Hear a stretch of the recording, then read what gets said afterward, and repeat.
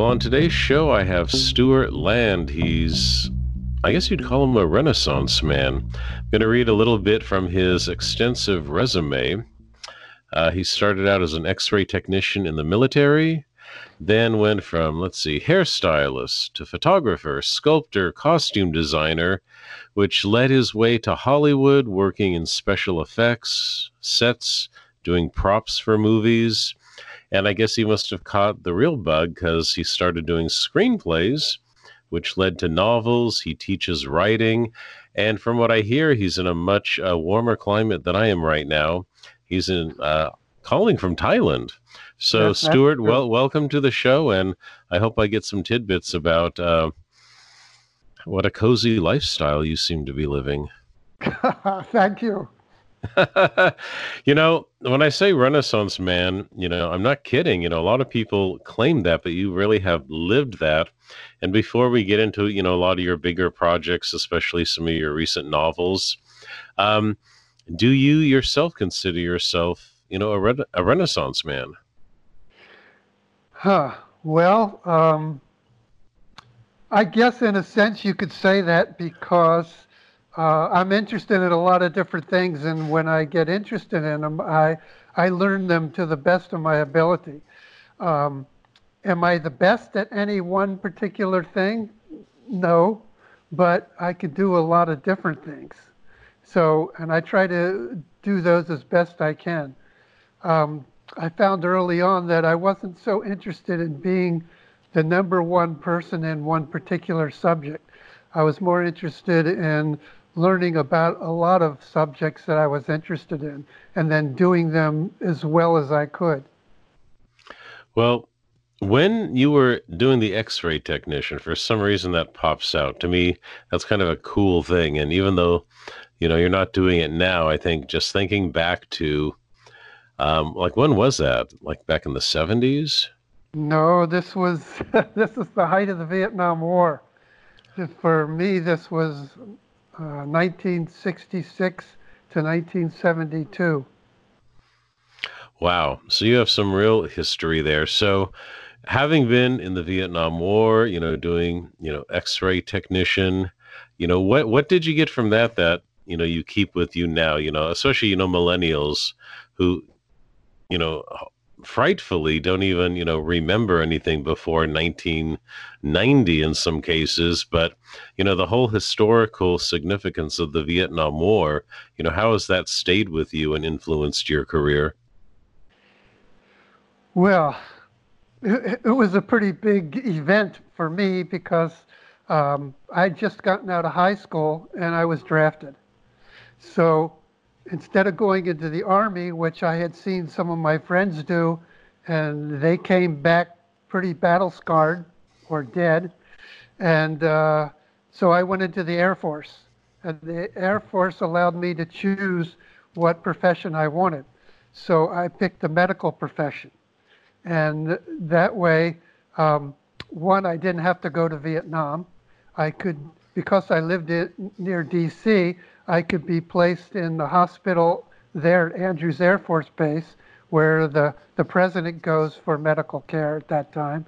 And it was the biggest hospital in America for the military. So that's where I served all my time. And then I could work on other people who got injured from the war without having to actually go to the war. Hmm. That makes me think of, do you know the special effects makeup artist Tom Savini? Well, I know who he is, but I never met him. Yeah, because he did like, what was it? Dawn of the Dead, I think, and Friday the 13th, kind of that era, kind of really took off during the slasher era. But I just remember reading about him saying that, being in the war really influenced how effective and realistic I think a lot of his special effects makeup was. Did you also use a lot just doing, medical work in the war? Did that later come back and influence when you were, say, doing, props and just working on realistic special effects for, science fiction movies? Well, actually, that's funny because mostly I didn't do a lot of the gore stuff in movies. I decided I didn't want to work on those kind of killer movies like Friday the 13th and all those. But actually later, when I moved to Thailand and then I went to China and worked on movies there, um, I did some effects where I had to make a lot of dead people for a war movie. And from that, I used the knowledge that I had about looking at real wounds and how they were, which put me in a little confrontation with some other effects artists who never had seen a war and never had seen a dead person, and their effects were a little different than my effects. So they didn't necessarily believe the things that I was making. Well, I'm going to blow your horn a little bit here.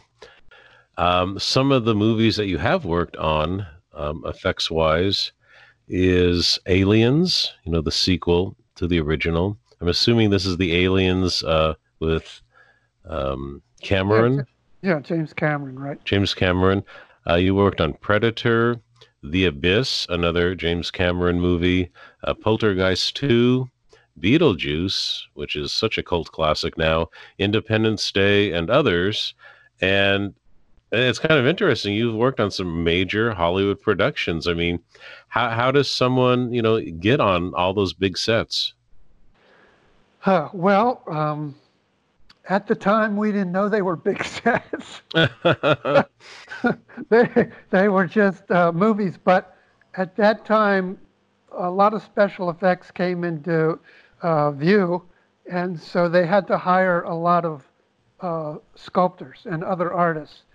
And basically, that's how I got into the union, because the union at that time was only 40 people in the sculptors union. So to be on a union film, you had to be in the union, and of course you can't get into the union. It's a tricky thing about getting into union, but because they needed people, they allowed me and 5 or 6 other people to join the union to work on whatever film it was. I forgot at this point. Mm. And so at that time, from the mid 80s to the mid 90s, was the high point of physical special effects.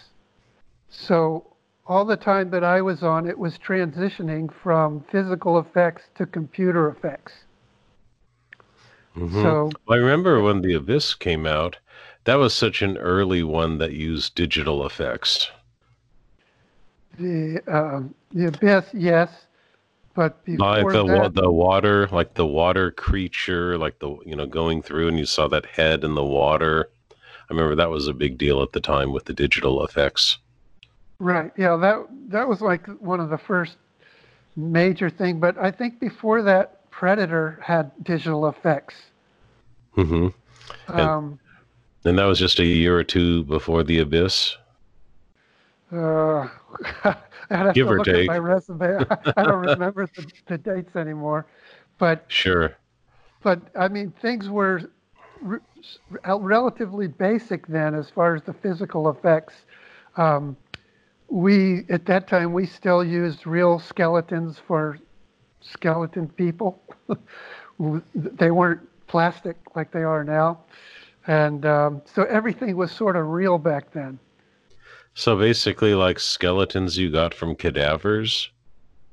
Correct, from India. My goodness. You know, So they, they came they came in crates.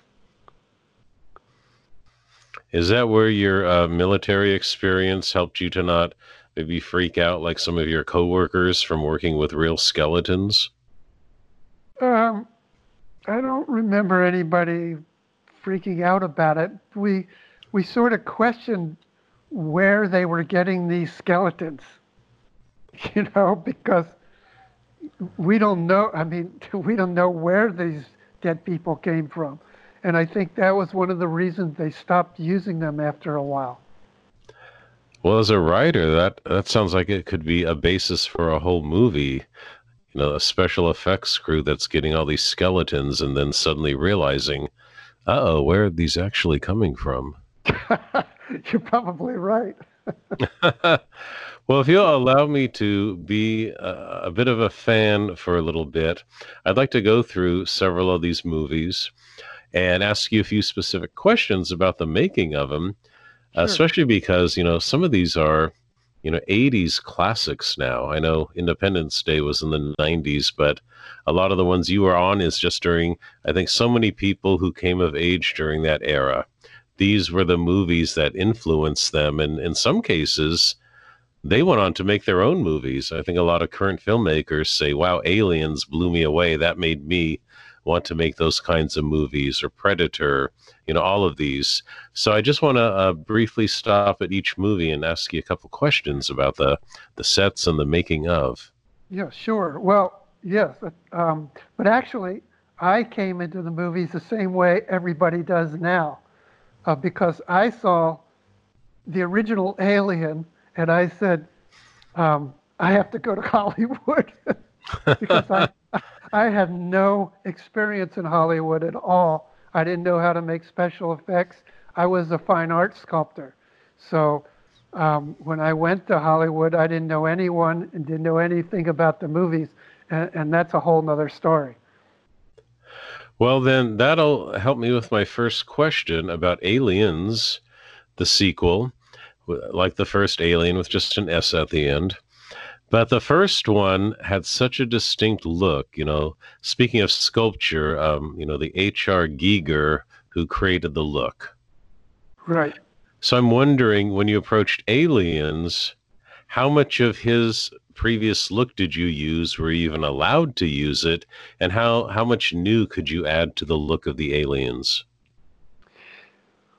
Well, okay. Well, this is a little complicated because in Aliens, um, I was approached not because of Giger's stuff, but because at that time I was moving from a fine artist to a special effects artist. And when I went around to the different places and I showed my portfolio, at that time I was a figure sculptor. So all my figures were nude women. Hmm. So this sort of spread around, and they called me up and they said, well, you can sculpt nude women. We want you to come in and sculpt Sigourney Weaver for the alien, for the part where she fights the alien queen at the end. Oh my. So basically, we took the full-size alien and the full-size power loader, and we had to shrink it down to 2 feet and make her body as a puppet to go inside this thing that could be manipulated for shots. And that's how they did the shot at the end of the movie, because the real power loader was 12 feet tall and you couldn't do much with it. Wow. So was that all to full scale, or was this like an abbreviated, version of her? What were the proportions? I think she was about maybe 18 inches, something like that, or 15 inches. There's a picture of it of her on my website, so it shows Okay. how big she is. Well, since you were known for sculpting female nudes, I guess the obvious question would be, did Sigourney pose for you nude for your sculpture? Well, that was another strange thing. When I got to the shop, they didn't have the power loader, and they didn't have any pictures of Sigourney of what she was supposed to look like. So originally, they stuck me with trying to build a power loader, but I'm not a model maker. So I tried it for a couple of days and I said, look, I don't know anything about model making. Although I would love to do it, you're going to have to get a real model maker in here to do it. So they did that, and this guy was great.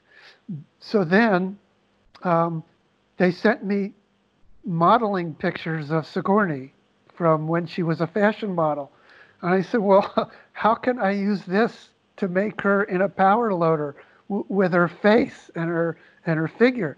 Well, they didn't have anything. So then I talked to James Cameron and I said, look, I need some shots of her in the pose with her face.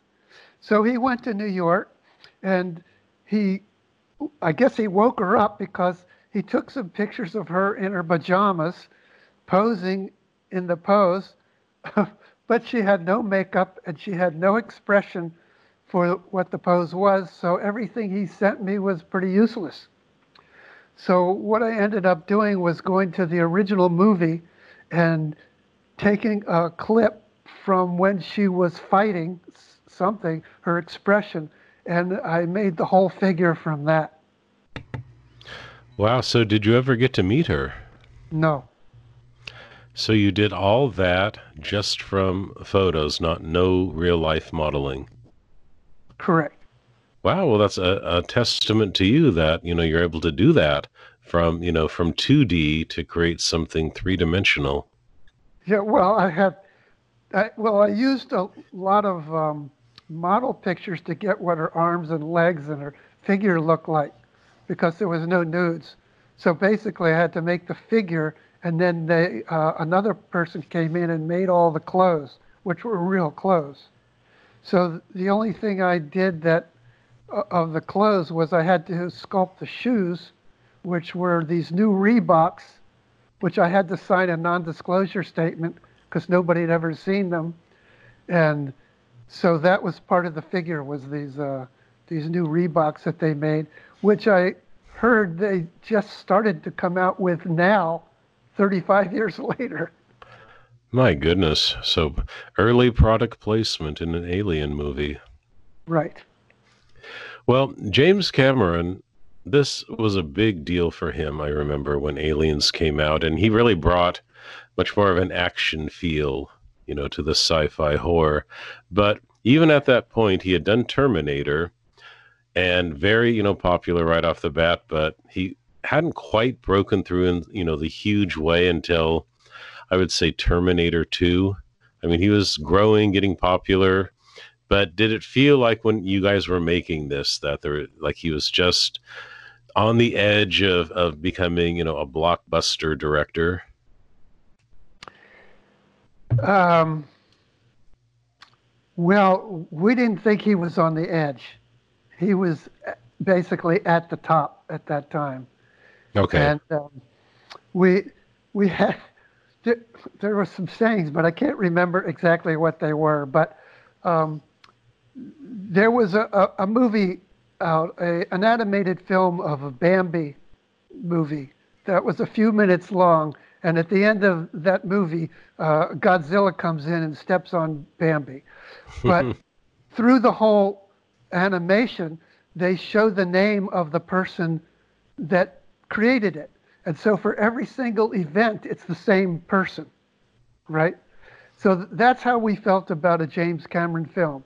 Every single thing that was in it has his name on it. So basically, the crew and a lot of the actors did not care much for James Cameron, although, although he is a brilliant screenwriter, which got me to write scripts because of the way he wrote them, and um, and he has an exceptional mind, but he was a bit bossy. Sure.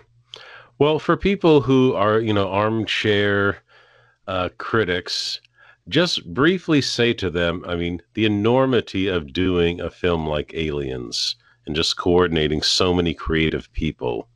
What does it really take? I mean, you were in the military. Doesn't it basically take, an army general to direct and lead a cast and crew like this? Um, yes, well, the general is the producer, and then James Cameron became the producer and the director. So yes, um, on set, the director has complete control of everything that goes on. Still, there are good directors, good actors, and then there's not so good. So, you have this whole choice to decide upon. And I think as James Cameron aged, he got a little better with this. Hmm. So And I guess. I've worked on two of his films, Hmm. and I did a lot of stuff for them, and I got no credit for either one. When you watch Aliens, can you pick out your work? Can you, scene by scene say, there's a part of me there. I see, part of my work here. Is it real clear cut for you? Well, yeah, I mean, I could tell every scene that my figure is in because they cut between the live action and the miniature, and it's moving so fast in the movie, nobody can tell. They don't know how it's done. Are you proud of that work? Sure, I'm proud of all the stuff I do. As you should be. So I know for a lot of people, you're working one movie and people are seeing your work even before the final edit, and that gets you your next job. Like, were people seeing you during Aliens thinking, wow, this guy knows what he's doing? And did that, like, lead you to your next job? I would say no, um, because um, in Hollywood at that time, and maybe now, you have to be known. You have to get yourself out there, and you have to go and meet everybody, and then they see what you do. Because I've worked on over 30 major films and I only got 3 credits. So that's how Hollywood works at that time. I don't know if that's how it still works. But Is that people something that the union helps you with to make sure you get credit? know the union did nothing for me. So um, what they did do is they allowed me to work on union films.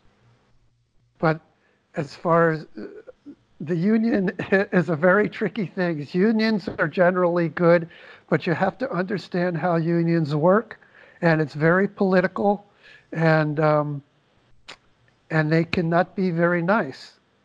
So for me, it allowed me to work on films I wouldn't be able to work on if I wasn't in the union. But Hmm. most of the films I worked on were not union. Okay. So, how did you get the job on Predator? Let's see, Predator.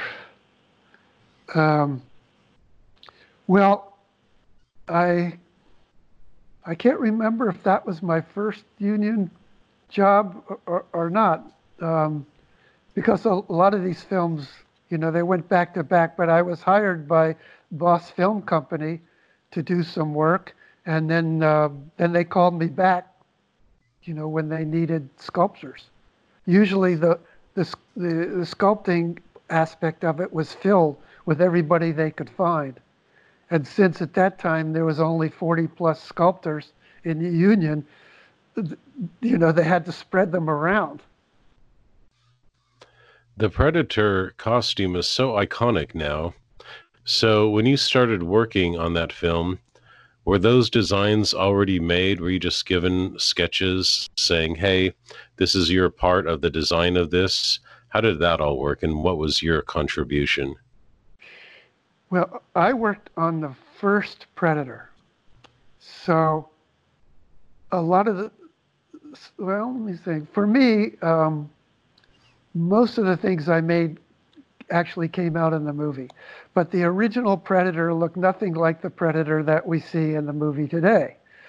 So we worked on this original Predator, and nobody in the shop thought it would work. We were told by the production company and the producers this is what they want and to make it. And that's what we were forced to do. I didn't work on the original Predator, except I made uh, the chest, um, the rib cage for the original Predator. I did that, and you can sort of see it if you see pictures of it. Um, but I did other things. I made all the internal organs for the dead people. I made the guy hanging in the tree that you first see that gets killed, who was actually um, a screenwriter who was an actor in the film, and he gets killed. But his screenplay went on to be Lethal Weapon, and he made $3 million. So, Oh my different goodness. people, they do different things and become famous. But yeah, I made some other grisly effects for that movie. Did Now, you make anything that was directly on Arnold Schwarzenegger? um, on Arnold, On or near or related to his no, character? well, I made things on other guys that got wounded by the alien, things that burst through the chest. The thing where the chest bursts open. The thing goes through the what's the name of the the wrestler actor who became a Oh, the governor. governor. Oh, I can Yeah, picture him. yeah. So me and my friend Mark made that thing that burst out of his chest. So we couldn't figure out how to do it, and I was going to sculpt all the ribs. And I said, "Look, why don't we go and have ribs for lunch, and then we'll take the ribs and break them in half, and that's what we'll use." And that's what we did. Well, talk about high tech. Right? Well, I just cheated and Googled, and that was Jesse Ventura. Yeah, Jesse. Oh my goodness. Talk about, the career trajectory of people. Jesse goes on to the governor, the one guy does Lethal Weapon. When you're around all that, does that make you think that, hey, maybe anything is possible in Hollywood? Well, we pretty much believe that anyway because these shops that I worked in, they were all cutting edge. And so people from other countries, from Japan and China, um, these guys would fly over on their own and they would get into the business. And now all these people are very famous. And most of the people that I worked with on those crews are also very famous and have their own companies and do a lot of the movies that uh, we still see today. Um, uh, I'm And then just, you're talking about practical effects too. yeah, practical effects, and then they move on to digital effects. You know, my friend Mark, we worked on physical effects, and then I introduced him to the people in George Lucas's company, and he went up there, and he's still working there, and he became a digital effects artist. Wow. So when you're in one of these shops, you're doing Predator, you have people, from everywhere, the top people. What's it like? What's the camaraderie like? Do you guys have strange senses of humor? I mean, are you pulling pranks on each other? What's it like in the workshop? Well, actually, that shop, Boss Film, was a great place to work. Um, there was a lot of people. There was hundreds of people. Well, I don't know, at least 100 or so people. Um, Maybe about a dozen sculptors, and then there was model makers and effects people, and it was a pretty big place. So yes, there was people that we loved and people we didn't love. It was just the regular personalities, but we pranked each other all the time. One of the things we did was when we make molds, we had to use hemp, which is like a fiber from pot plants, Hmm. and you would use that in the plaster to make the mother molds. Well, we would take the hemp while it was still hemp, and we'd make a tail out of it, and then we would pin it to the back of somebody's, to their butt, and they didn't know it. So they were running around the shop with this tail hanging off of them, and then everybody would take pictures of it. Oh, So that's that was pretty funny. funny. So pretty much everybody got that treatment. Well, one thing I always wonder, what kind of mementos do you get? Do you get to take a mold home? Do you get to, bring pieces back with you? What are your mementos from Predator? Actually, we're not allowed to bring anything from the shop, and a lot of places didn't want you to take pictures. Um, I did anyways. Actually, I have a video. I think I have the only video of that era while we were shooting Predator, actually. Um, and I I put it up on Kickstarter and nobody was interested, but they didn't understand what it was. So I might put it up again in the next few months. But yeah, um, I think you should. I think there's people who would be interested in that. yeah. Well, I thought it would be because it was the 30th anniversary of the film, um, but not enough people understood what it was that I had shot, which were basically all the people now that are famous for special effects because we were all new at it. Mhm. So, who are some of the people you worked with on that went on to be, names within, the special effects world? Well, let's see. There's, me and names. um, Or Steve maybe Wang. some of the Well, movies these well, people went on to Steve. be in. Most people know who Steve Wang is. Steve Wang was 19 years old when we worked on the Predator, and he sculpted. He and Matt Rose, who was also 19, they sculpted the original Predator, the complete thing, and Steve painted it as well. So these guys are now super famous. Unfortunately, Matt Rose died last year, but Steve has his own shop, and he makes a lot of physical effects um, for festivals and fairs. I'm not sure if he does too many movies. I think he does that too, but people can look him up. He's pretty well known. Um, let's see. Laurie Merriams, who's now a fine art painter, but she sculpted E.T. before Predator. Um, so she was pretty well known, and she did a lot of famous movies, which I can't remember what they are. Um, there's a lot of people. The people that did all the effects for Aliens, the mechanical effects, Doug Beswick and other people like that, they're all pretty famous. So, they were famous before I came along. When you're doing this, especially back in the 80s, did you feel like you were part of a special era of filmmaking?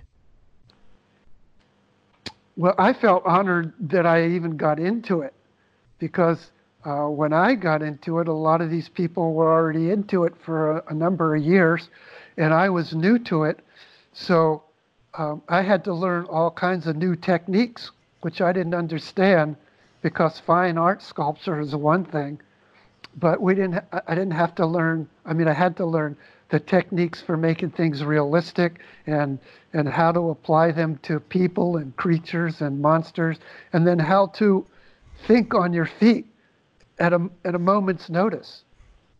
Um, Well, with your because background, and you talk about other people with a fine arts background, photographer, sculptor, costume designer, people with a certain sensitivity, that's what makes you a good artist, a creative person. But to combine that with movie making, which is kind of tough, and often it's a very non-creative, it's just a money making bottom line industry. How did you reconcile, your more sensitive creative self with an industry that's sometimes pretty brutal?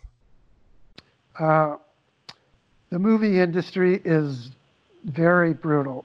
Um, and the art aspect of it, once you get into that element and that you're hired, then it's pretty much art. I mean, you're told what to do, um, and they generally the art department gives you diagrams or maquettes, and you copy it or you make them bigger, or smaller, or whatever they want.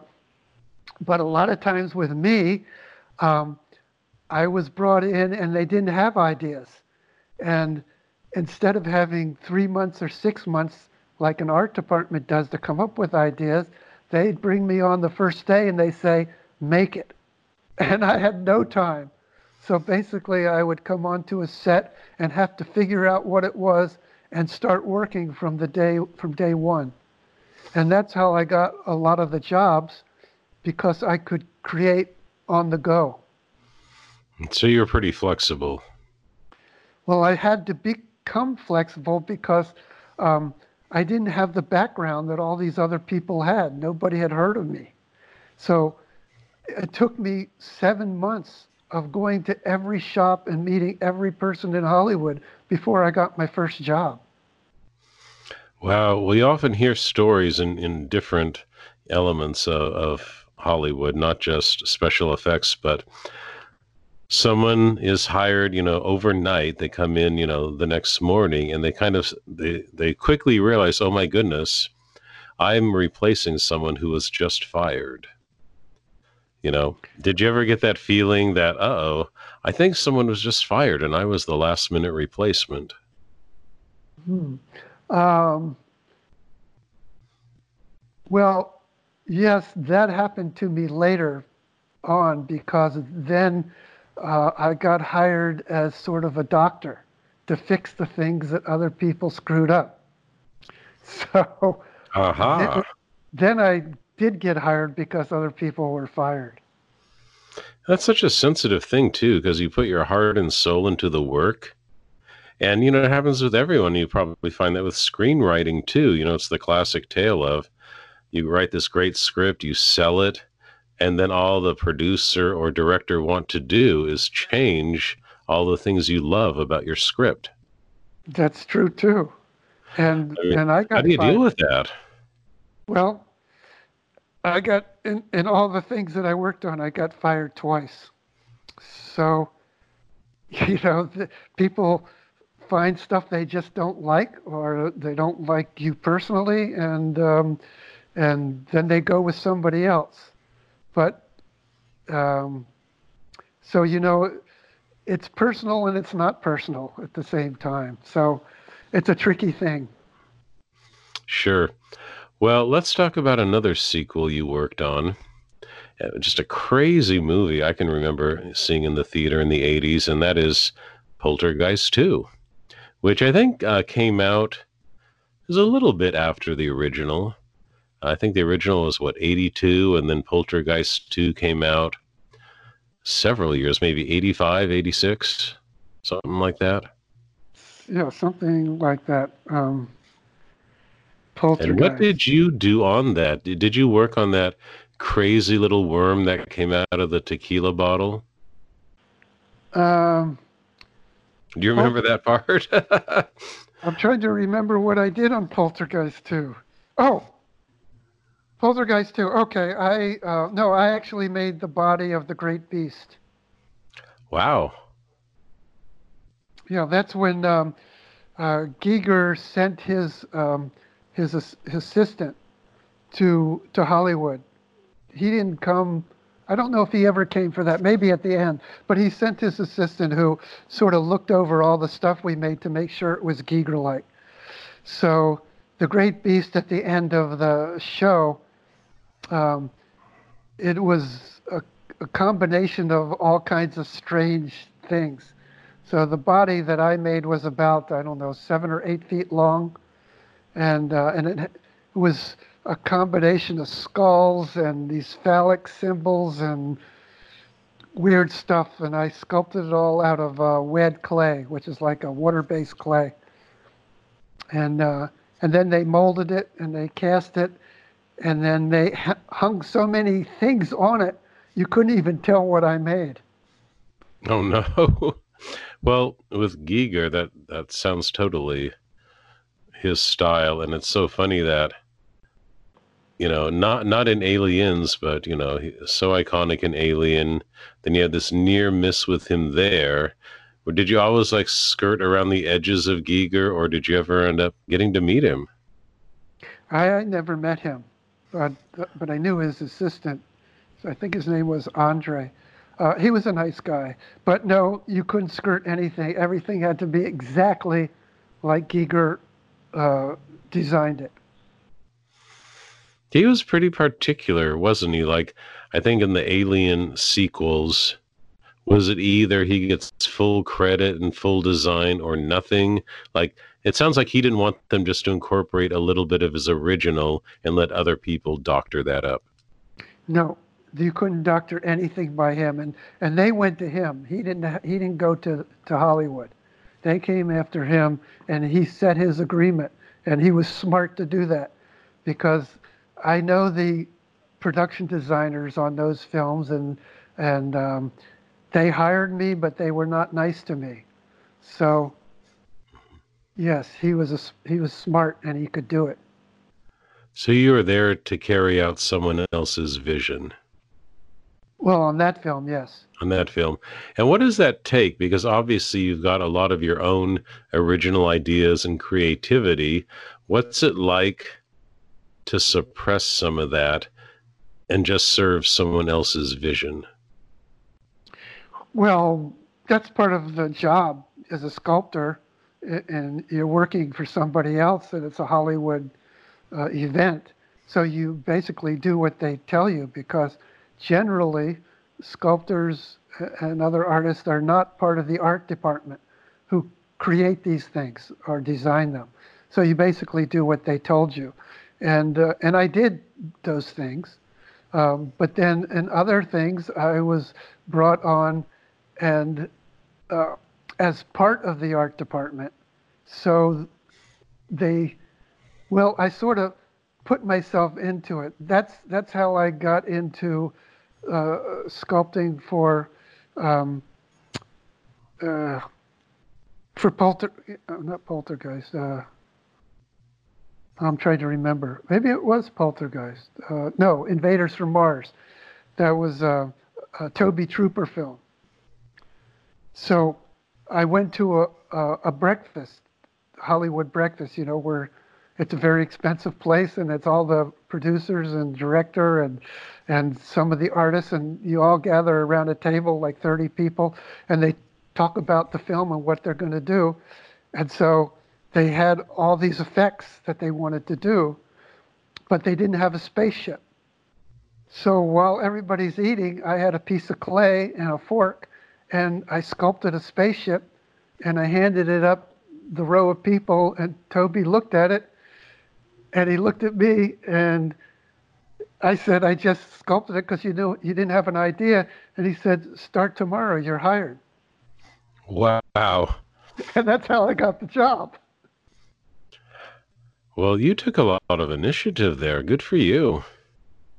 Well, it was the only thing, because I had no idea why I was there.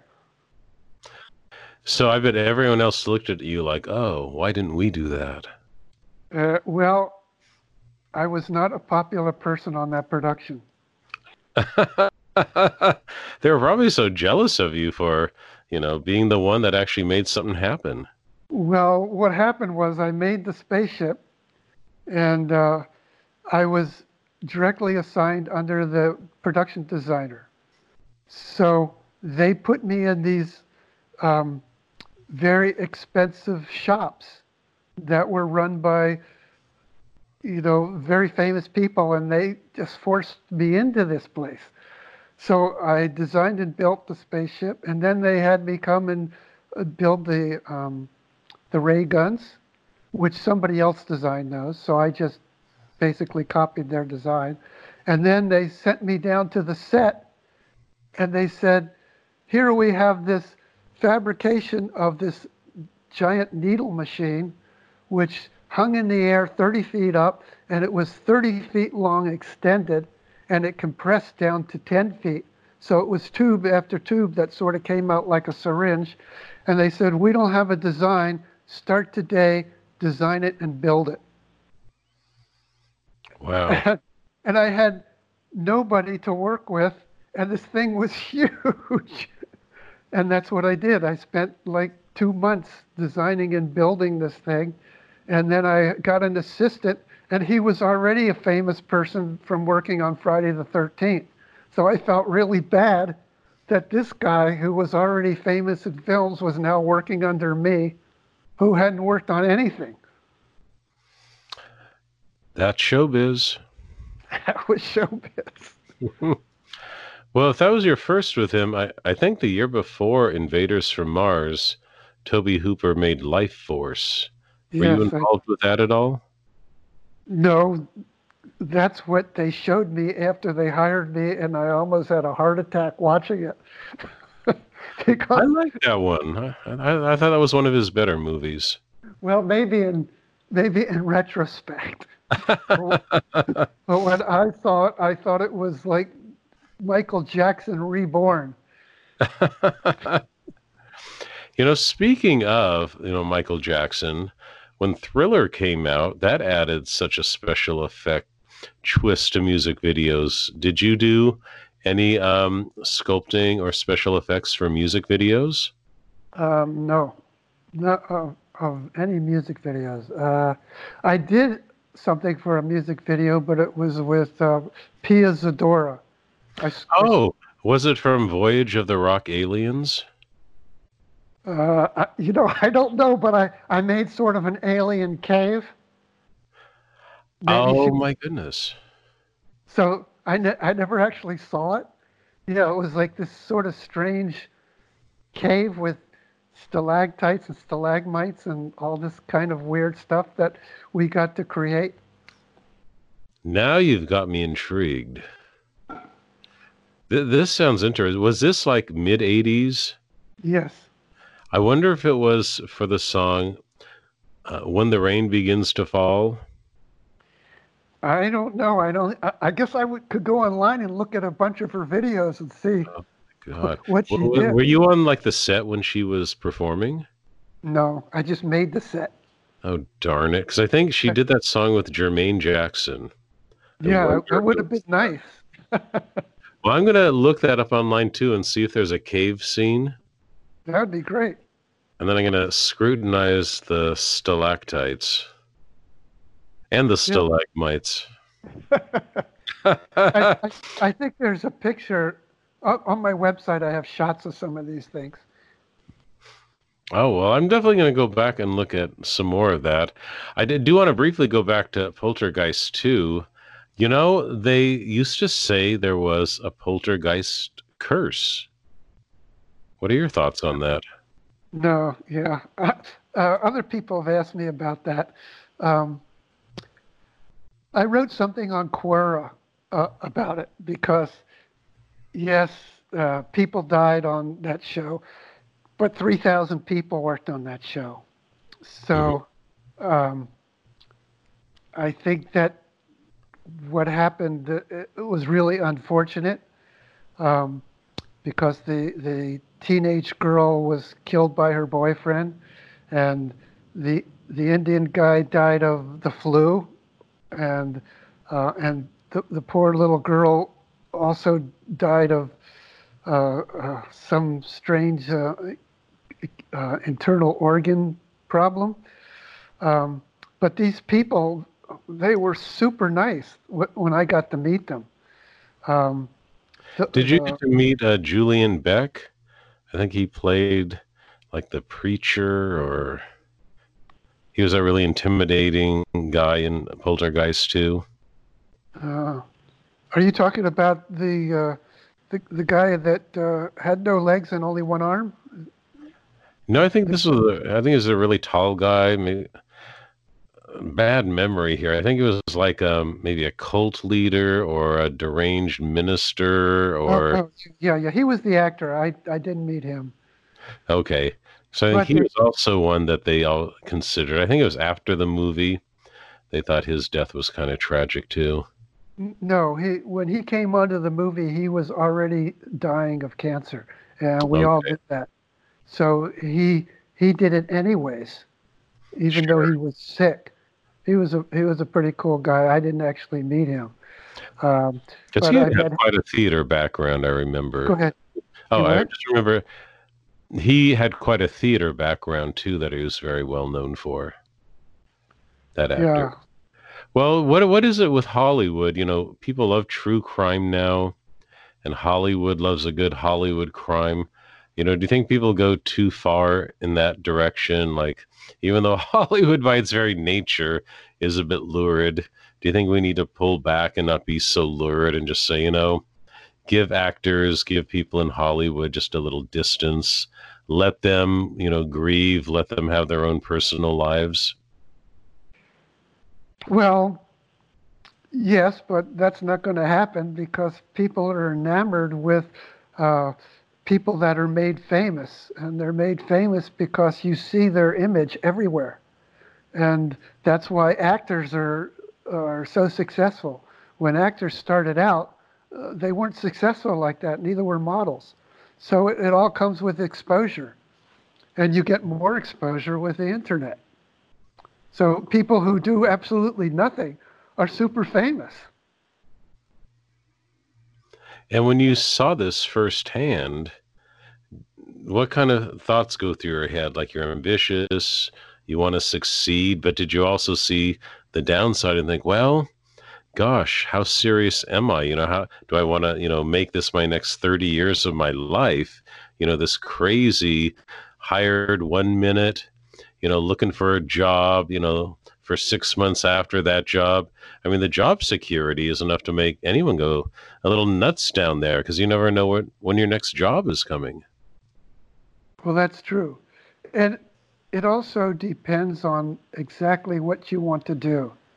Um, Most of the artists or the sculptors that I knew back then, that's all they wanted to do. They wanted to be sculptors or painters, and that's where they put their focus. And so they all became quite famous, most of them.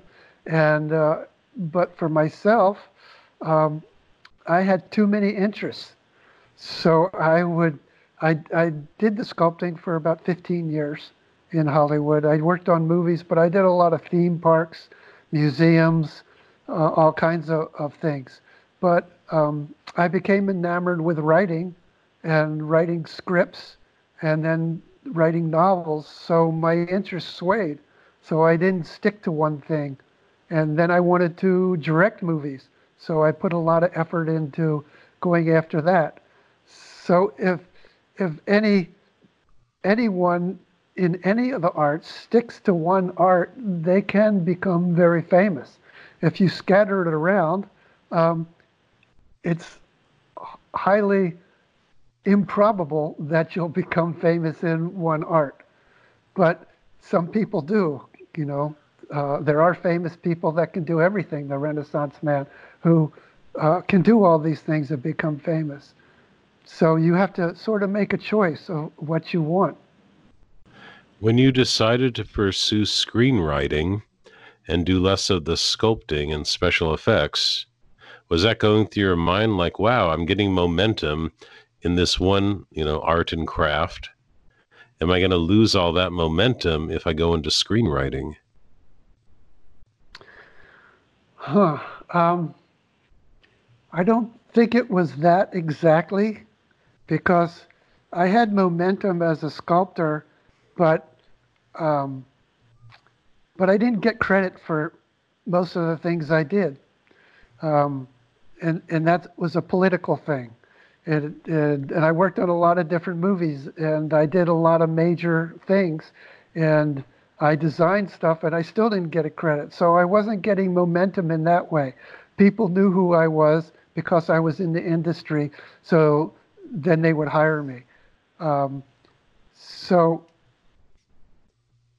the sculpting, I figured I could do it at any point, and I was still doing some fine art stuff, but the screenwriting sort of took over. So I would work so I could take time off to write. So, what was the first feature length screenplay you wrote? The first one. Um, Can you remember? Was it oh influenced yeah. by the movies you had been working on? Yes, it was. It's 12 o'clock. It was sort of that.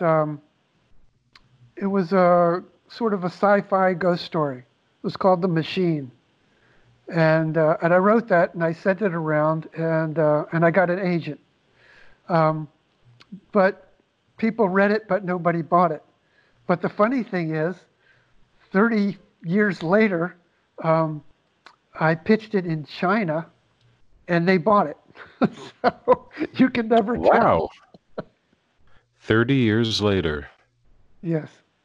Wow. Well, that's encouraging. Well, I know for any screenwriters hearing this, I think, the first thought that would go through my mind is, well, if you're going to pursue screenwriting, go back to the contacts that you've made. And if you made contacts, obviously working with James Cameron and, all these amazing people and working on, the sets of, a similar genre to what you're writing, did that help you?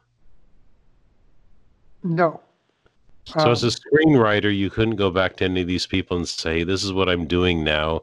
Can you, put this script in the hand of this agent or this director? well, I tried that with Shane Black, who wrote Lethal Weapon, because Hmm. I basically sculpted him for Predator. And I sent him a query letter explaining who I was and all that stuff. And I got absolutely no reply whatsoever. What? So, yes, as far as James Cameron, at that time, James Cameron was not a nice guy. And I could go into that, but I won't. But he was not somebody you could approach for anything. And what I found out was in Hollywood, there's these definitive lines. You cannot go from one aspect of Hollywood into another. You can't say, well, I'm a special effects guy, and now I want to be a screenwriter. It does not help you. It hinders you. So I wanted to go into screenwriting. I did not mention any of the things that I had worked on before. Wow. Did that frustrate you? Well, it was common knowledge, so it was beyond frustration. But with my first few scripts, I did get agents. And, but, that's a whole nother category uh, of, of how Hollywood treats people. And only now, 30 some years later, do they have the Me Too movement, which now addresses problems they had with women in film, but they don't address a lot of other things that writers went through and are still going through. Sure. Well, after you got your agent, a lot of people think, oh, now I've got it made. They think an agent means instant sales, which is not No, definitely not always the case. So what was going through your mind like when you got your agent? You thought, now I'm set. Now people are going to recognize me. no, all an agent does is you still have to do all the work that you did before, but people will read your stuff, whereas before they wouldn't. So you send things and it goes through your agent. So you don't have to pay for every single thing. But still, my stuff was sent out to a lot of people and they liked what they read. And from that, I got meetings. I sent a script to Star Trek and they loved what I wrote. And I was called in for a meeting and I became friends with the producer director. And I pitched them nearly 50 stories. And 50 stories means you don't write a script, but you have to write the complete story, the beginning, middle, and end, and all the characters for every single story that you pitch. Wow. So And I this did was that for for, the TV show Star Trek: The Next Generation. yes, all three of them. Okay. Whatever, Wow. you know, I pitched for all three of them. And I pitched to mostly my friend, but I pitched to all of the writers there. And I knew them all, and we all got along. And they basically um, started using parts of my stories. They used my characters. I used their names that I gave them. And they never gave me any credit, and they never paid me. Wow. Was that pretty disillusioning for you? Yes. So that ruined a friendship and my relationship with that aspect of Hollywood. Wow, it seems like Hollywood is filled with so many near misses, and you almost get something that it falls through at the last moment. Now, I know you've had work option before. That's another thing that's kind of mysterious to a lot of people, where okay, you think for, you get a little bit of money, they get to tie up your work for, a certain time period and then make their decision. They're either going to buy the whole thing or pass, and then you can market the script to somebody else. So Correct. what was that process like for you?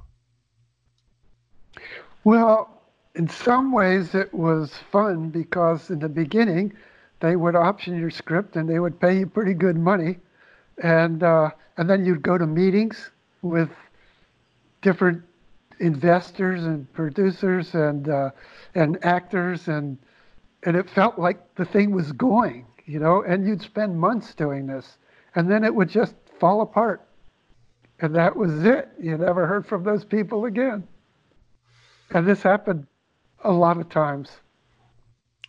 Do you ever get used to that, or every time do you get your hopes up? Um, you get your hopes up, even though in the back of your mind you try not to get your hopes up, but you do it for every time. I mean, I did it in China too, when they bought my script and the meetings, and they were great. I went to incredible Chinese dinners, and they hired me for other things, but the movie never got made. Wow. And China is such a big force in just, the movie viewing audience. So many, American action films, they make with an eye on China, because action translates so well around the world and into different markets. So it's just interesting how, if you had like some, potential blockbuster, whether it's sci-fi action or just pure action, maybe China would be a little more receptive now to financing that for you. No, well, China, there's all these rules you have to go by when you go to a foreign country, especially an Asian country. And and I to go into it, I had to learn what they were, and I passed all those rules even with my first script, but I had to change some things. You you can't um, you can't do certain things, like for example, um, I wrote a ghost story, a Thai ghost story. It takes place in Thailand, and they have a lot of the same ghosts and spirits that China has. They just sort of transfer over, and they have some different names, but they're basically the same thing. So I took that script, and the problem was that for China, you can have ghosts and you can have spirits, but they have to take place in history, ancient history. You can't have them take place in modern times. So Interesting. that was a cutoff because my film was modern. Okay. Well, that leads me to, if you'd like to talk about this, speaking of near misses and, getting so close, you can just taste it. You wrote a Thai horror film, and you actually went as far as producing and directing a trailer. You did that in Thailand, and you were so close to getting this produced. What happened? Well, I thought I would be clever and I would make the trailer as if I had made the whole movie. So most independent trailers, if you see them, they have like one scene or two scenes of the actors talking. But I went and I hired professional Thai actors from Bangkok. I flew them up to Chiang Mai to where I shot the film. Um, I had uh, my crew was from 6 different countries.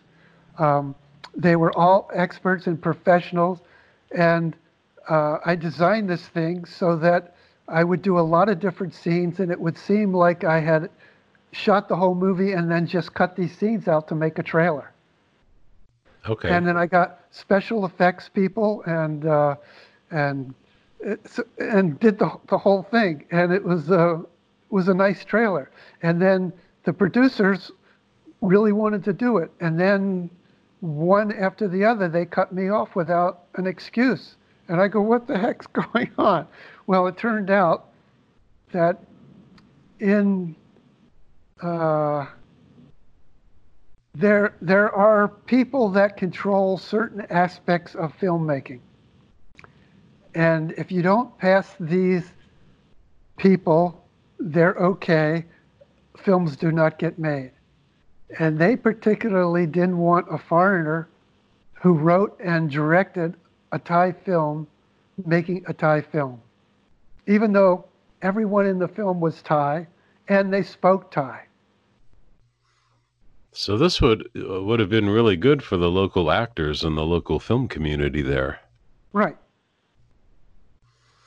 So you think the powers that be, this was just on principle, like, how dare he come into our country and, do everything? Do you think part of this is, I mean, film is such a collaborative medium, but sort of the ironic part is it takes a lot of people to make a film, but it takes usually one single person to be the driving force to actually, go from beginning to end to see this through.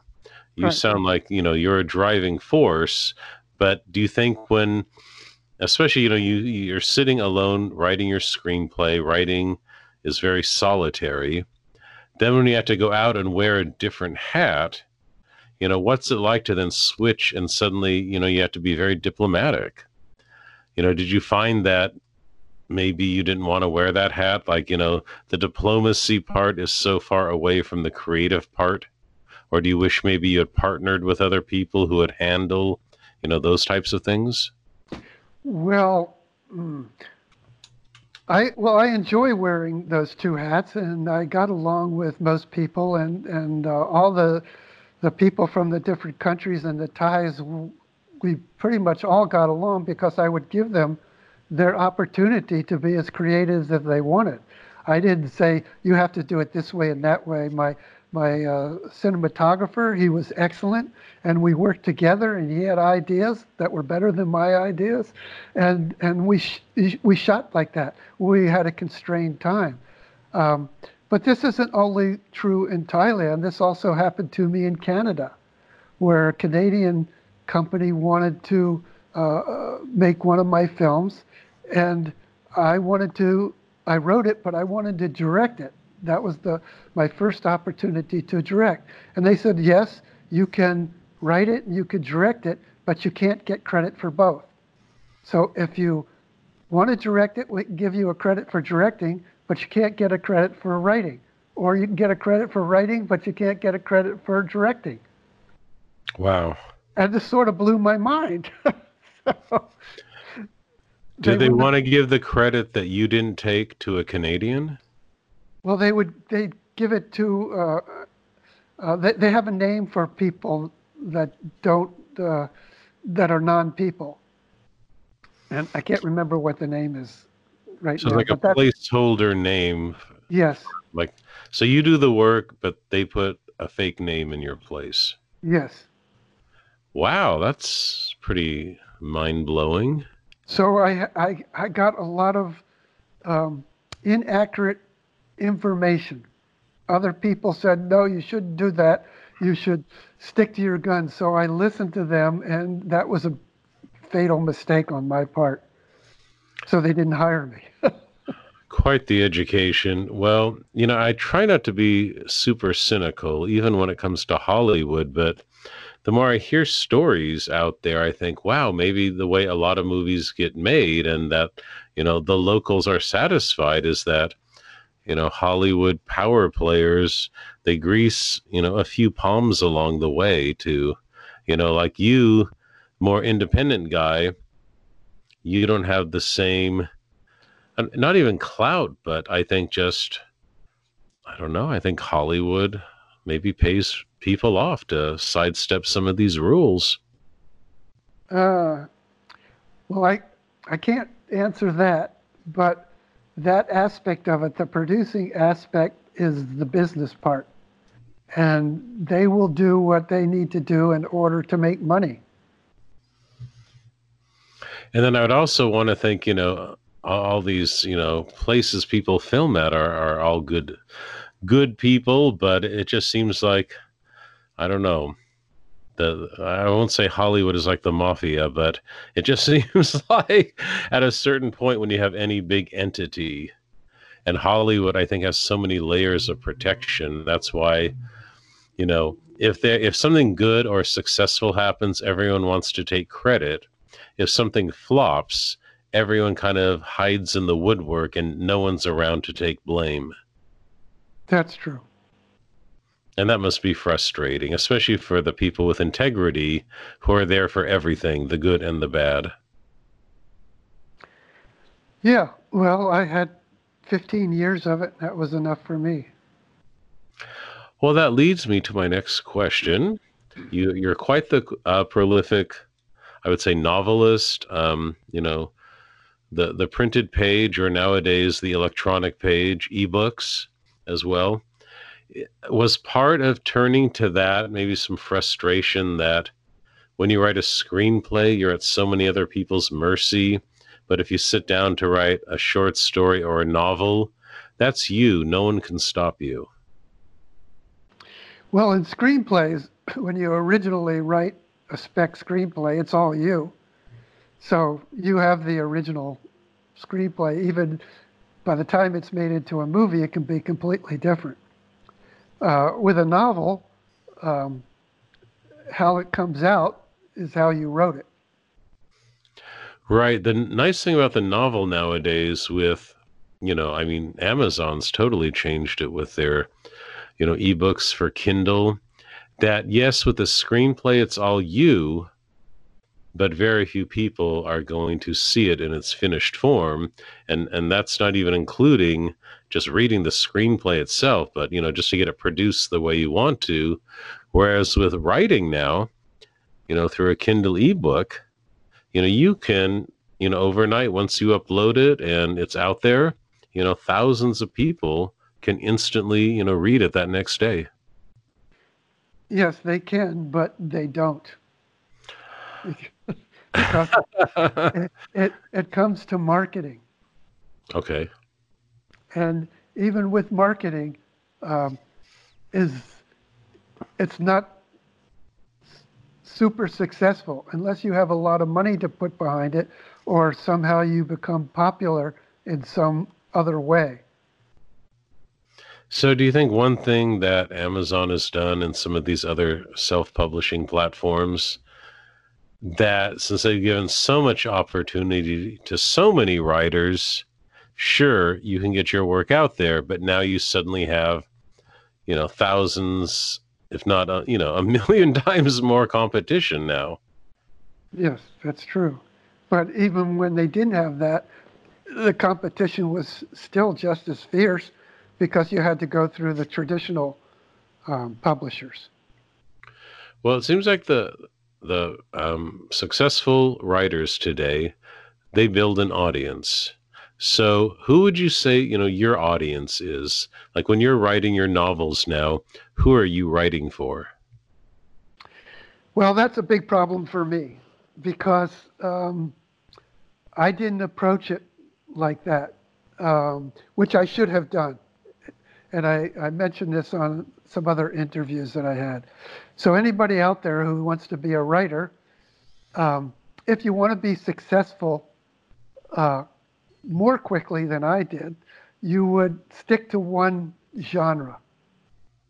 If you write horror, do horror. If you write action adventure, do action adventure, and so forth. Myself, it was like my art career. I have many interests, so I can write in all genres. So I've written 15 novels, and 9 are published, and they cross the spectrum of genres, which is not a good idea for an author because the general population wants an author to be steady in one genre so they know what to expect. So you basically have to dumb yourself down to the lowest common denominator so that people don't get confused that you can write more than one thing. Like they want to know, oh, are you a sci-fi writer? Are you a mystery writer? Are you a romance writer? Is it Exactly. basically come down to like what genre? I have a friend who writes um, really good series s- stories, um, and she writes in one genre. And she looked at my resume, and she's never read a word I've written, and she says, "Oh, you just dabble along. People don't want to follow you because you dabble along." And I got incensed because I don't dabble along. If you read what I wrote, you can see that I'm not dabbling. All my stuff is incredibly researched, and they're important things, whether it's horror or adventure or family. They're succinct. So, yes, I can write in different genres, but um, they're all they're all honest in what they do. So now I have to decide, do I want to go out and get pen names for the different genres I write, or do I want to educate the public and say, hey, look, I'm an artist that can write in different genres? Hmm.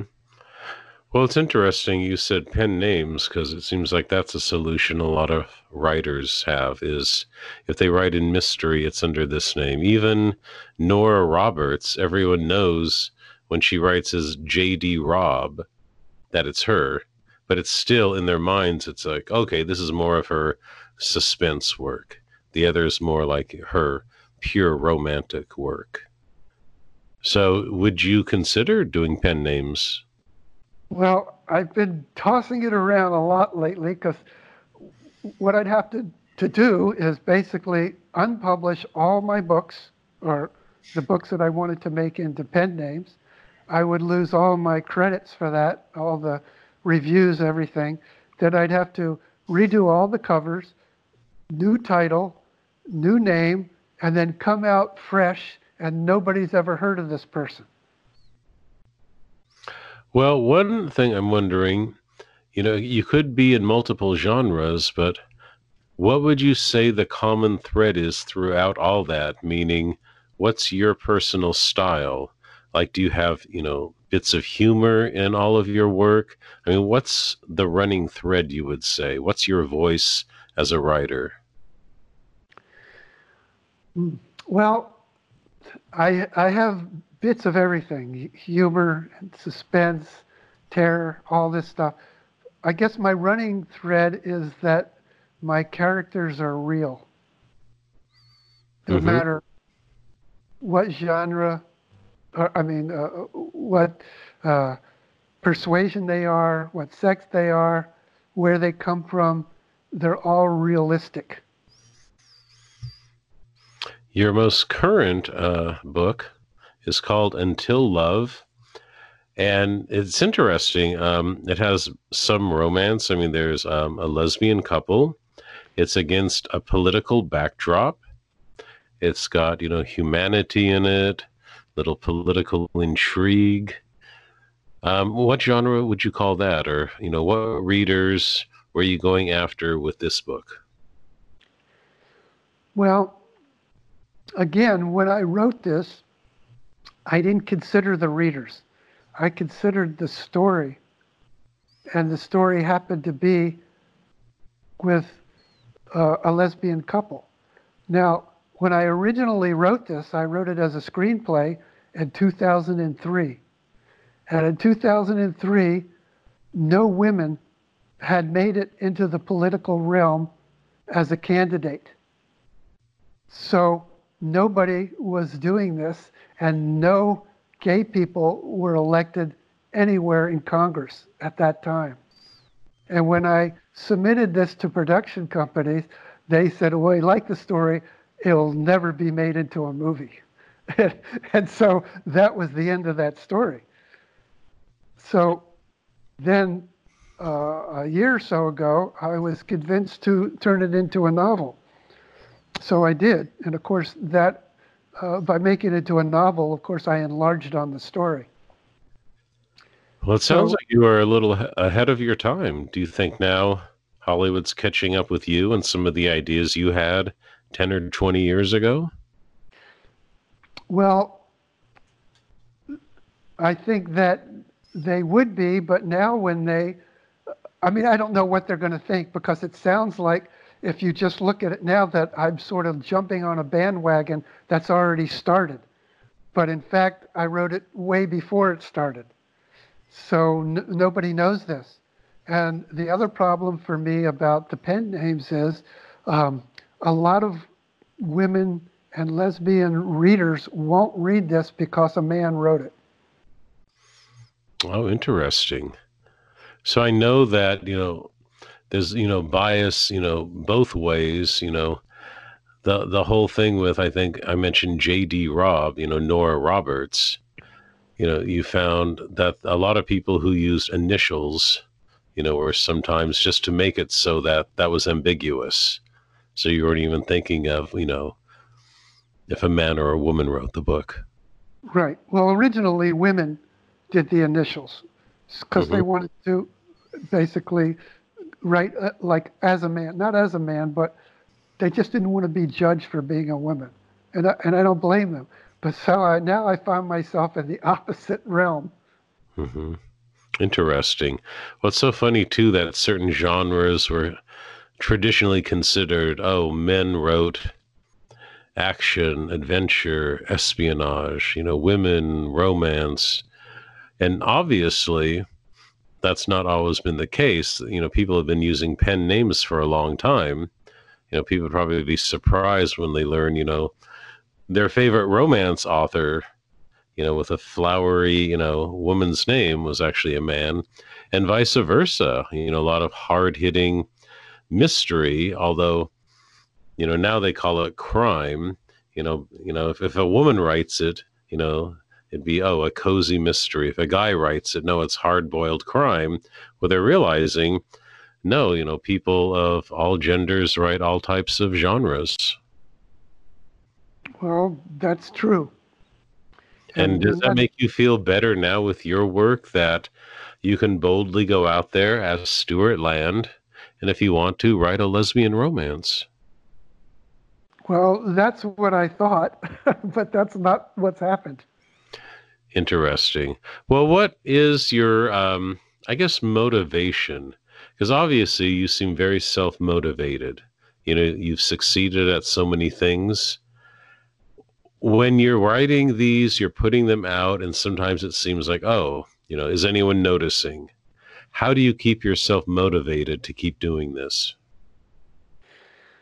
Well, I wish I had an answer for that, but I don't have a general answer. Um, I've just always been self motivated because um, when I was starting out, I didn't meet people that motivated me. I didn't meet them physically.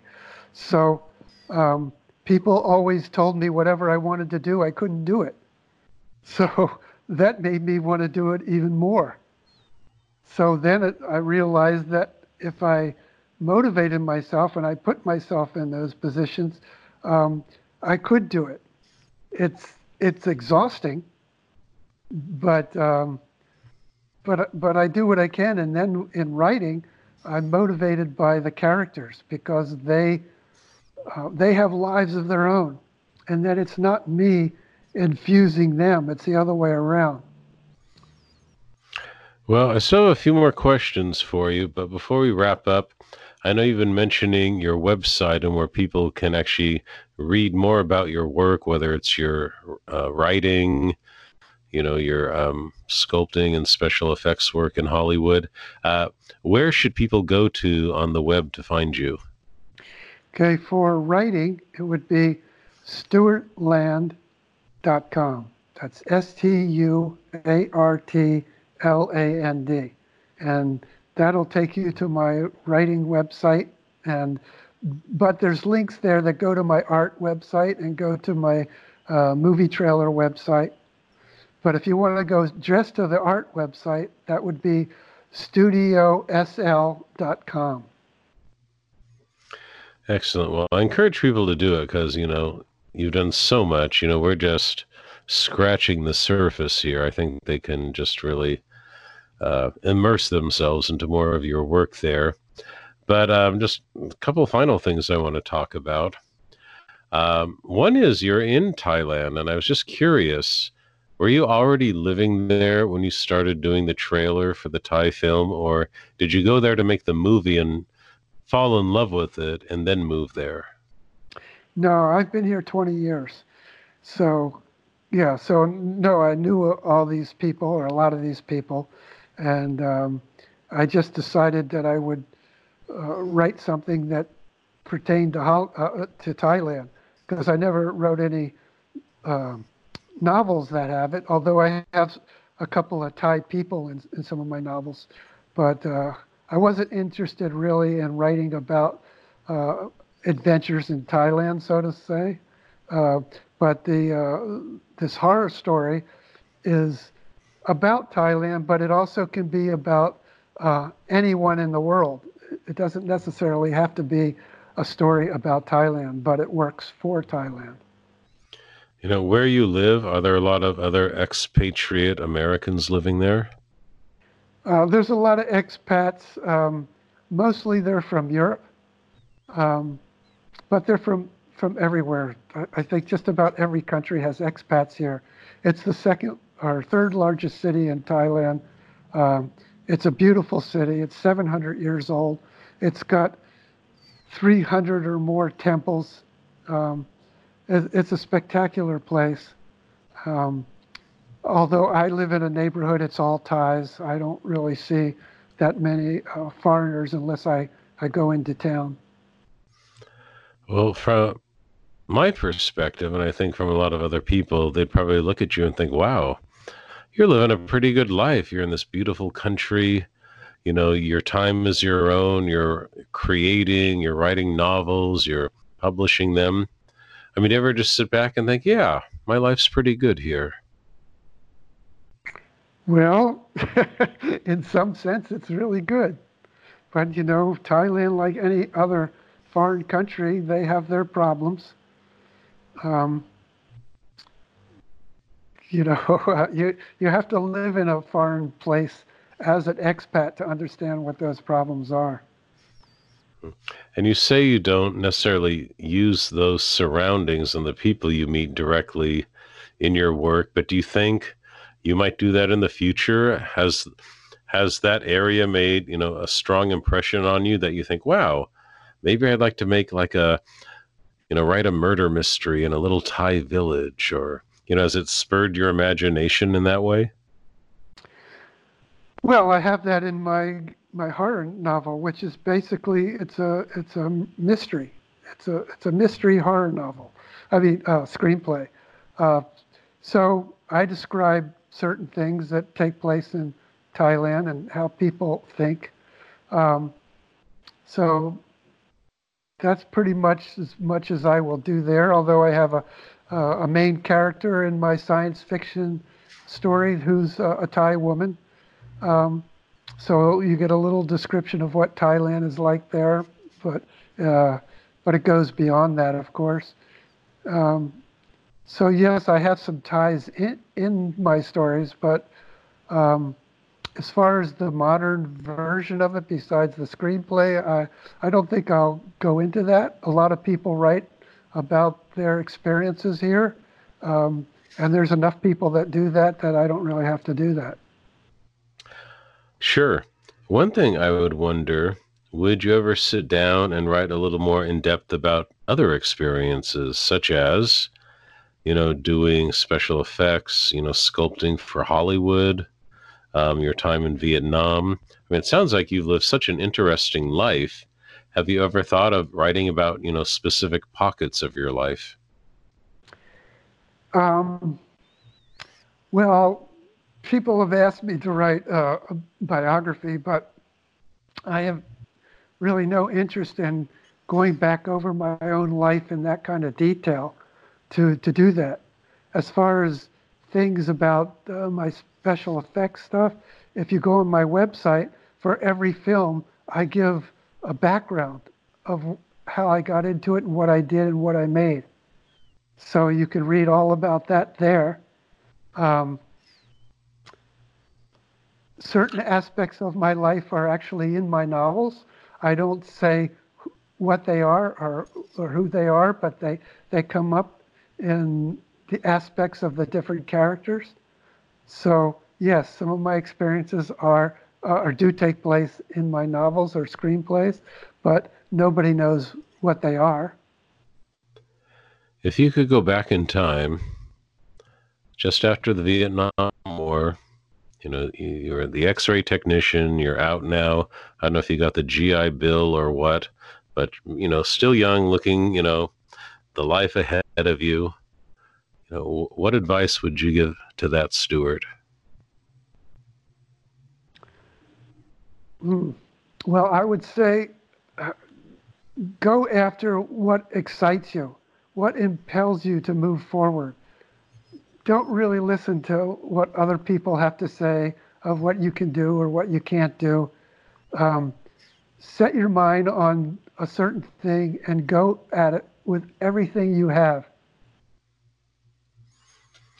Do you have any regrets? Lots of regrets. At least you can laugh at them now, right? Well, I have this thing. You meet people who say, "Oh, I lived a life. It was this and that, and I have no regrets." Personally, I don't trust anybody who says they have no regrets because you should have regrets. Nobody lives a perfect life. Regret doesn't mean that you want to.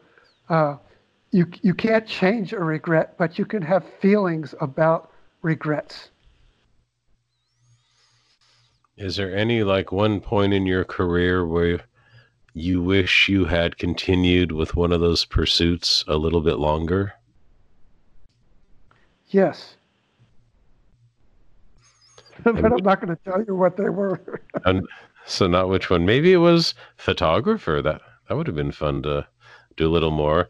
And we didn't even go into all the things you did. I mean, I think you did art direction and costume design. You had your hand in so many things. You must be an appreciator of beauty. Even though you Well, worked with alien guts and intestines, it sounds like that was also balanced with, the appreciation for beauty. well, most of it was my appreciation for beauty. All those other things that I did for movies, those were basically small parts because I did other things. Movie parts, they last so long and then off and do other things. Um, yeah, that's how that works. So now at this point, you're at this point where you have a lot of experience and wisdom, so it seems natural to share that or to teach. And you do writing workshops Yes. and you edit for writers and things like that. So what's that process like? Like when you're doing a workshop or teaching other writers, what do you bring to them? What do you think your wisdom? I mean, do you think you have shortcuts now? It sounds like you got that little impatience of, look, don't make the mistakes I did, you know, start on the right foot. What's your approach when you teach people? Well, I try to show them ways to do things that doesn't um, change their own creativity. I don't want to teach people how to write. I want to show them a way that they can write and a better way to show the stories that they want to tell and to bring their characters alive. So that's what I try to show in my writing workshops. And when I do them, I have them write something that's only a page or two, and then I can correct them and show them a way that they might do it a little better. But I try not to say, don't do what I did, because everybody makes their own mistakes and mistakes help you grow. So what might be a problem for me might not be a problem for them. So basically, it's just to show people another way and maybe a faster way to get to what they want to do. And can you teach people motivation? You cannot teach people motivation.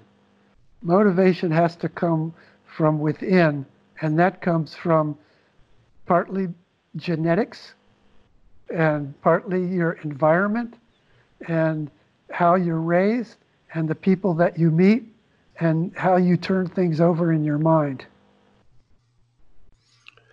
Now, you said there was the woman that looked over your resume and said, "Oh, I can't remember the exact words, you bounce around a lot."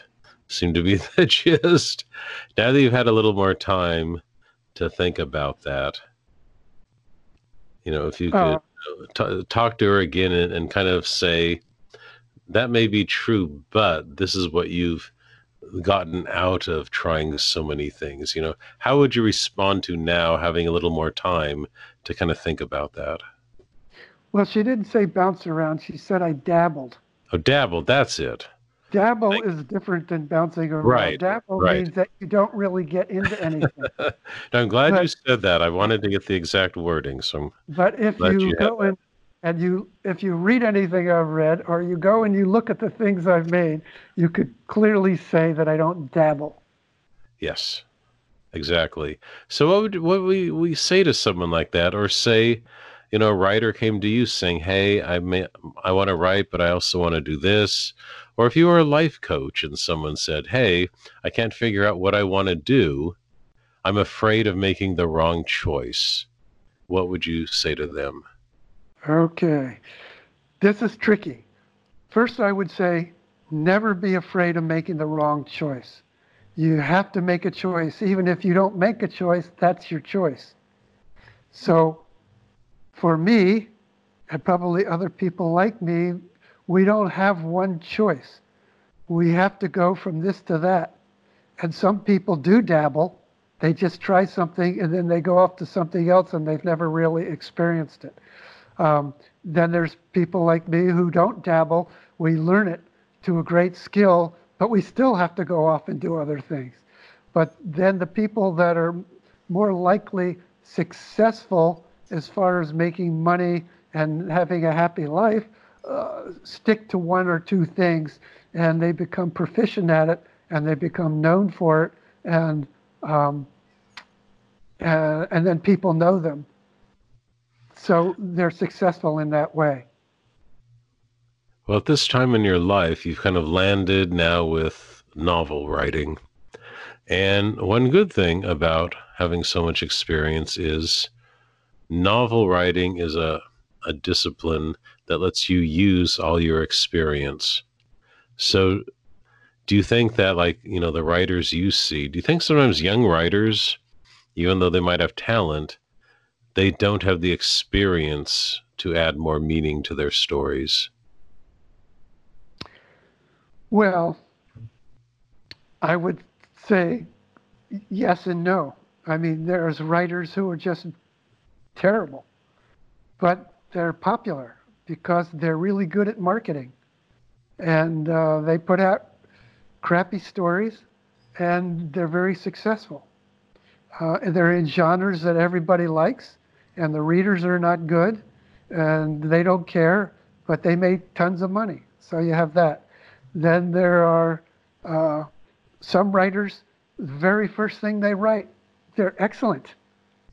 Their experience, they might not have a lot of experience, but what they do have transcribes to the page. They're just automatically good. There's people like that. They're good in writing. They're good in sculpting. Um, so it's hard to tell. You can't make a blanket statement about people. Absolutely. Well, we're going to wrap up. I've got 5 final questions.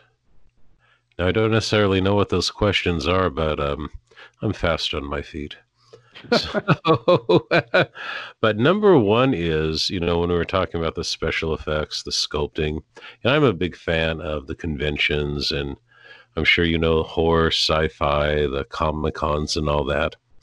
And what you do, or what you did, on those classic movies, is still so loved. Have you been to the conventions? Have you been a guest at those? I've never been a guest. I went to the second Comic Con in San Diego. This was, I don't know, 30 years ago or so, and I never went to any of them after that. Oh, wait, I went to one for Star Trek because my friend was the writer-producer. So I went to that one. But, they didn't honor me because I didn't write anything that they kept. Um, so I've been to a lot of the professional um, things that you actually had to be a professional to get into, that the public couldn't go, and those were all in Hollywood. Um, I can't remember the names of them right now, but I went to a lot of those while I was working there. And I had my work displayed by other people, but I didn't have my own display because I wasn't my own shop. I freelanced. Okay. So, question number 2.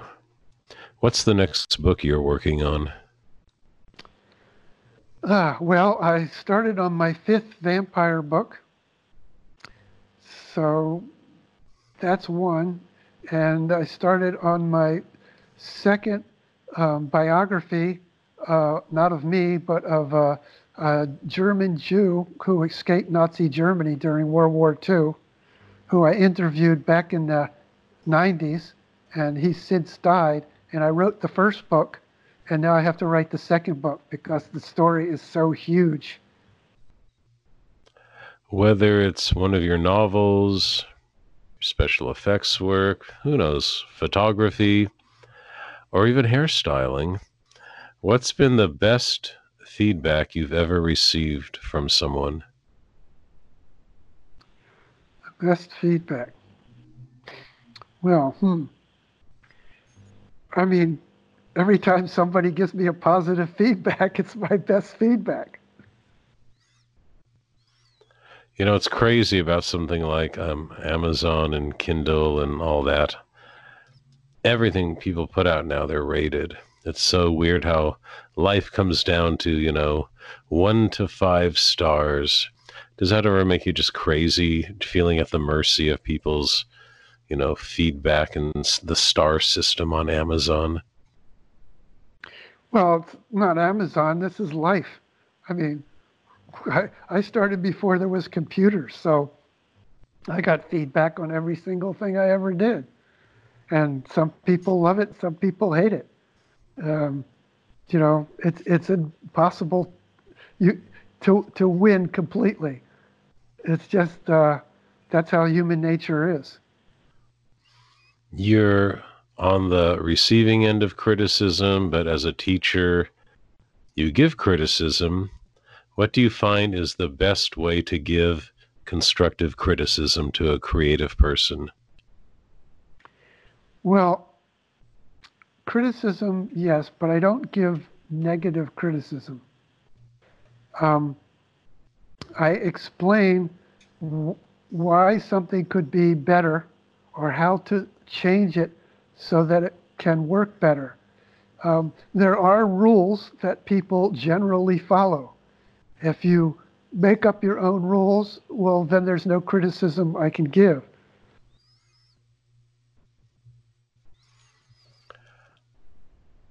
Could you expand just a little bit more on that? Say somebody comes to you in a workshop and says, "Hey, I'm lost, be brutal with me. I really want your feedback." Do you give that to them, or do you still go a little more gentle? Well, I have to read what they've written, and if I'm with them, I can say, why did you write this sentence like this? Why did you write this paragraph like this? If you're talking about a character, there's things that you want to know about the character. You don't need a lot of room to give information about a character. So in my stories, even if my character has 1 line or 2 lines and they don't even talk, you could give information about them to explain who they are and why they're there in your story. And you don't have to get verbose about it. It's just in the way they move, the way they do things. And you can take that paragraph that they wrote and you can write it in a different way and explain to them why you did what you did, so you can show them a way to advance it for themselves. They can take another paragraph they did and re-look at it and reformulate what their character is trying to do and explain it more clearly.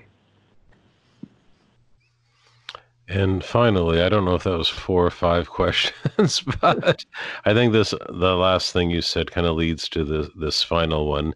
And I think this applies to anyone, whether or not you're in the creative arts. This could be, someone working an office job 9 to 5 in a cubicle.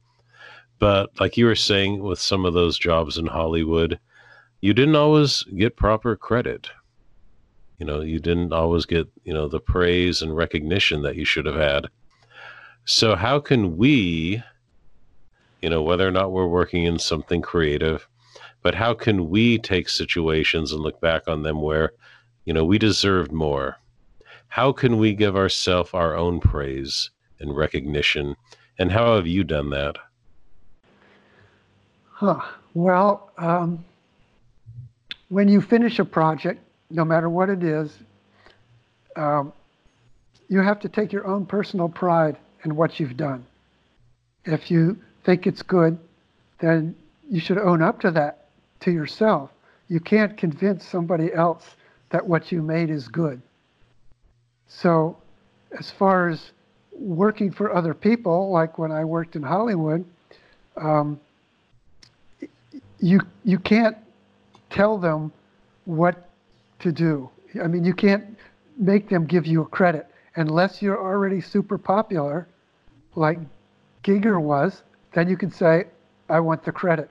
But for me, no, they just go and hire somebody else if I make a demand. Or they would say, okay, and then they would leave me out anyway.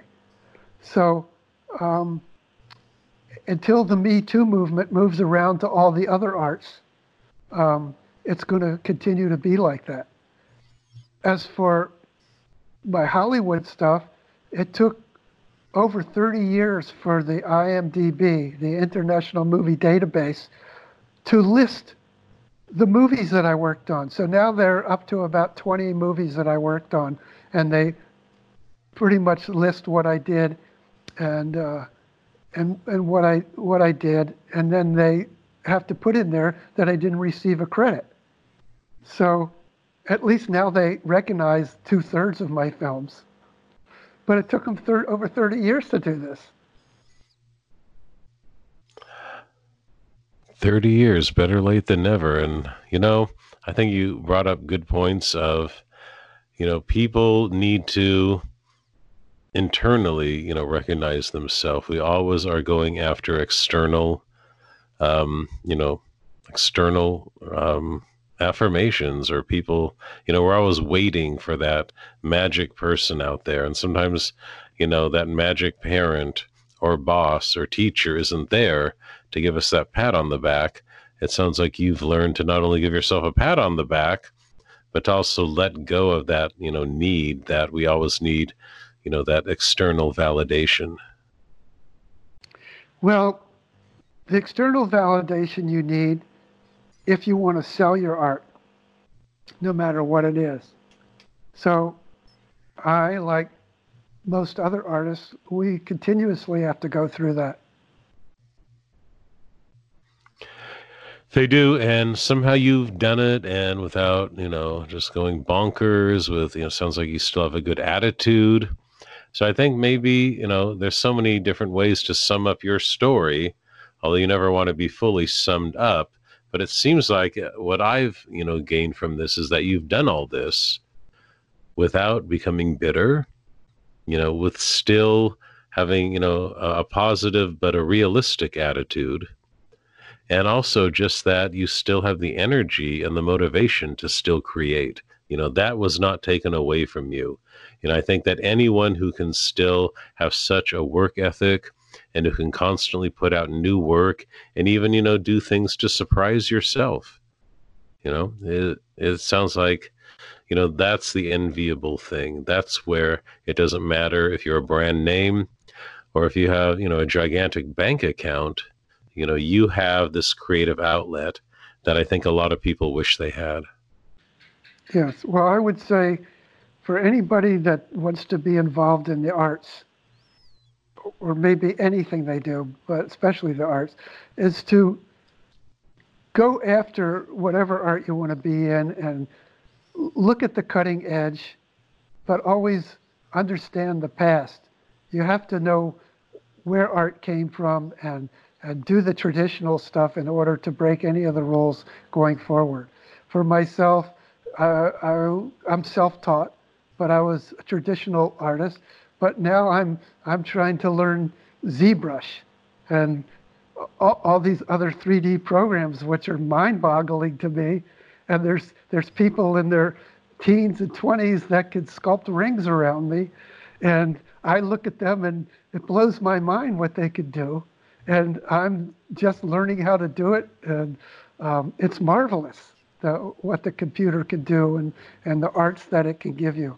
So I encourage everybody to look at all the new techniques and avenues there are out there and become familiar with them.